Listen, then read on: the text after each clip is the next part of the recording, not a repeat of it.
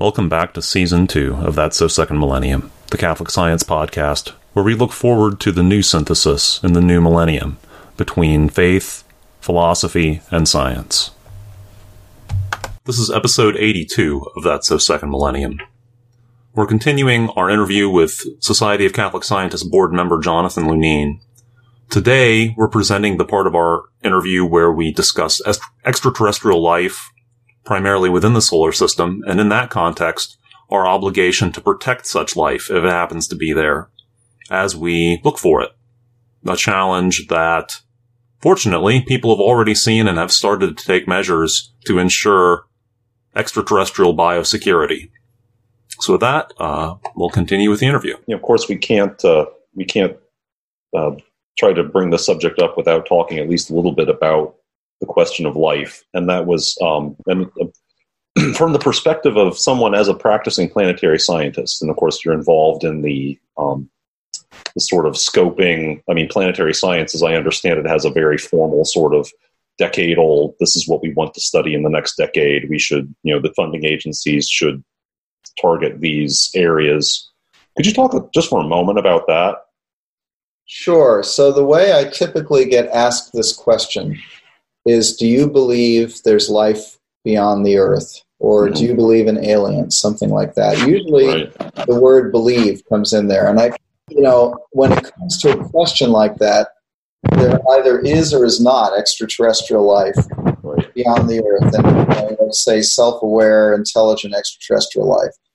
It's not a question of belief. It's a question of, being able to actually find it or detect it. Do I think it's plausible? I think it's plausible. I think that given the fact that planets are extremely common in the cosmos, it is plausible that at least microbial life exists in many places in the universe, and in particular in our galaxy of 200 billion stars, probably in many places.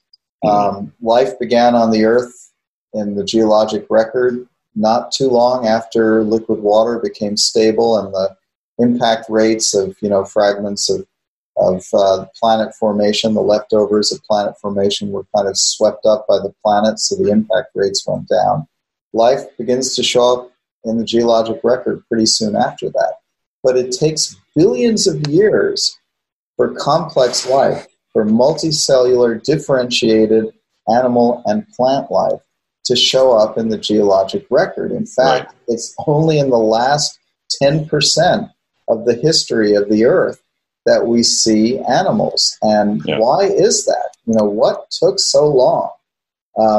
Was the evolutionary process on the Earth based on our biochemistry unfavorable? Was the Earth's climate history unfavorable? Or are we precocious? Does it typically take 10 billion years for complex life to? If we could answer that question, we could begin to get a handle on what the frequency of advanced, even self-aware sentient life might be. And given the fact that we don't have any way of knowing that for any other body other than the Earth, we can't answer that question today. And I try to emphasize that, and it frustrates people immensely because they want a planetary scientist to tell them that there are Vulcans out there, absolutely, and I just can't do that. Exactly. Now, one of the areas of my own research is to plan missions to so-called ocean worlds in our own solar system. These are moons that have oceans of liquid water beneath their surfaces, Europa, Enceladus, Titan, others, to find ways to look for microbial life. And the best case for that can be made at Saturn's moon Enceladus, which is the one with the plume of ice and water vapor pouring out of the South Pole. You can fly through the plume. Cassini did that multiple times, analyze it. With the right instruments, you might be able to detect the signposts of biology. So that would be microbial biology. And if those, if we can get there again, do those experiments, detect microbial life, the next step would be much more difficult to try to collect it and understand, what its biochemistry is. Is it like terrestrial life? Obviously based on water, but, is it a different set of amino acids? nucleic acid bases? Is it DNA and RNA, or is it something else? A lot of questions like that. That would tell us the range of chemical solutions to the problem of life forming. And, from a religious point of view, I have no problem with this. God created wonderful structures and self-organizing systems, and that includes life. And so the superabundance of God's creation surely can include other forms of life elsewhere. The question, of course, a different question arises if we were to find a intelligent, self-aware, conscious life form on another planet that we could communicate with, that effectively would have a soul. And then we get into the questions that, what if they're fallen or not fallen, questions that were wonderfully dealt with in detail by Marie George in her recent book, Christianity and Extraterrestrials, which, if anyone's interested in that, I certainly recommend reading.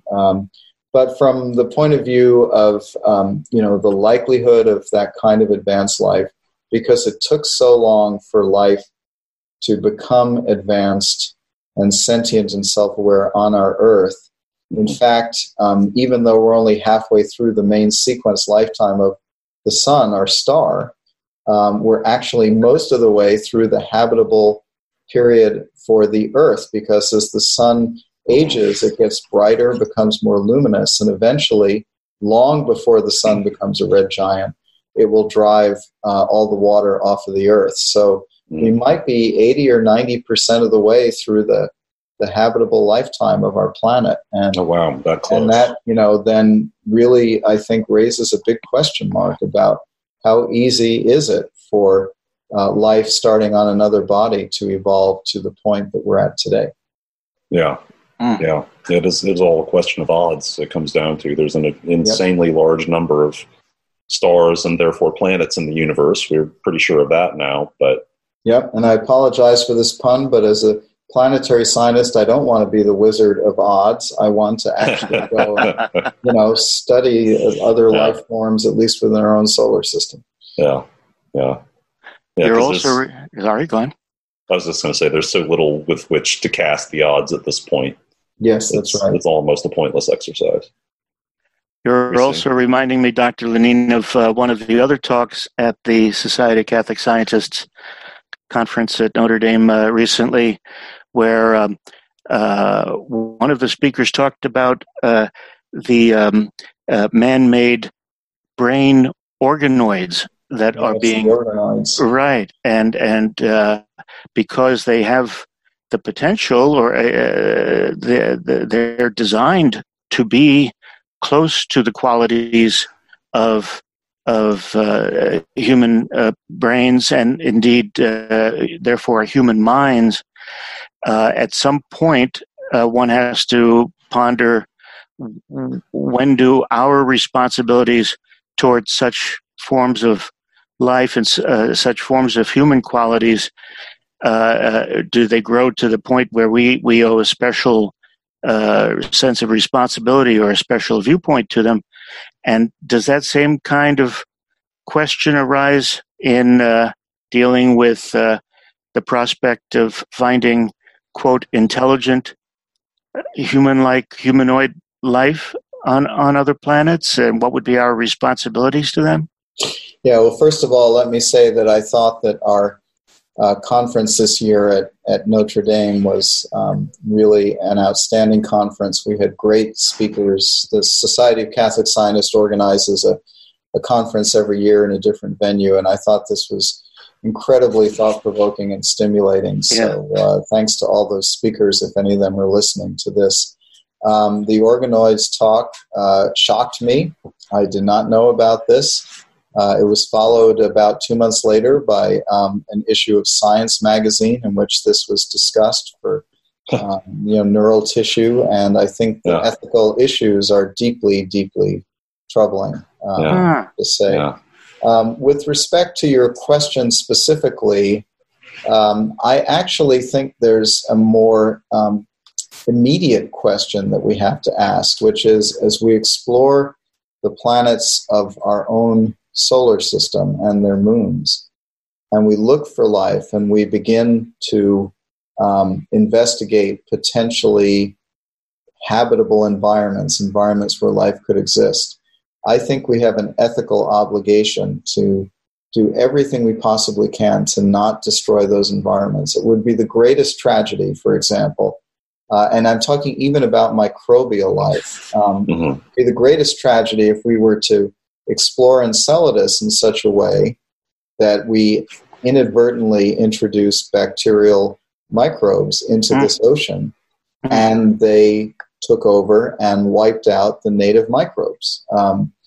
It would not only rob us of the opportunity to study the native microbes and learn something about life that had an independent origin, but it's making God's creation less abundant, less diverse, and it's robbing that creation of something that was there that humankind basically took away. So the question of what's called planetary protection and not going and wiping out other ecosystems is a really profound one. We often think of this in the reverse sense that, well, if we bring a rock back from Mars, is it going to have superbugs that will destroy all of us? Yes, you have to worry about that, but the likelihood that a bug would be closely enough related to our biochemistry that it could have such an effect is really quite small. But we could introduce bugs from our own biosphere that could have a deleterious effect. So I think that's the immediate question, because we have the capability to explore within our own solar system these worlds, and we have the capability to contaminate them. If you enjoyed this episode, or it made you think, come on over to That's So Second Millennium's Facebook page and leave a comment or ask a question. We'd love to hear from you.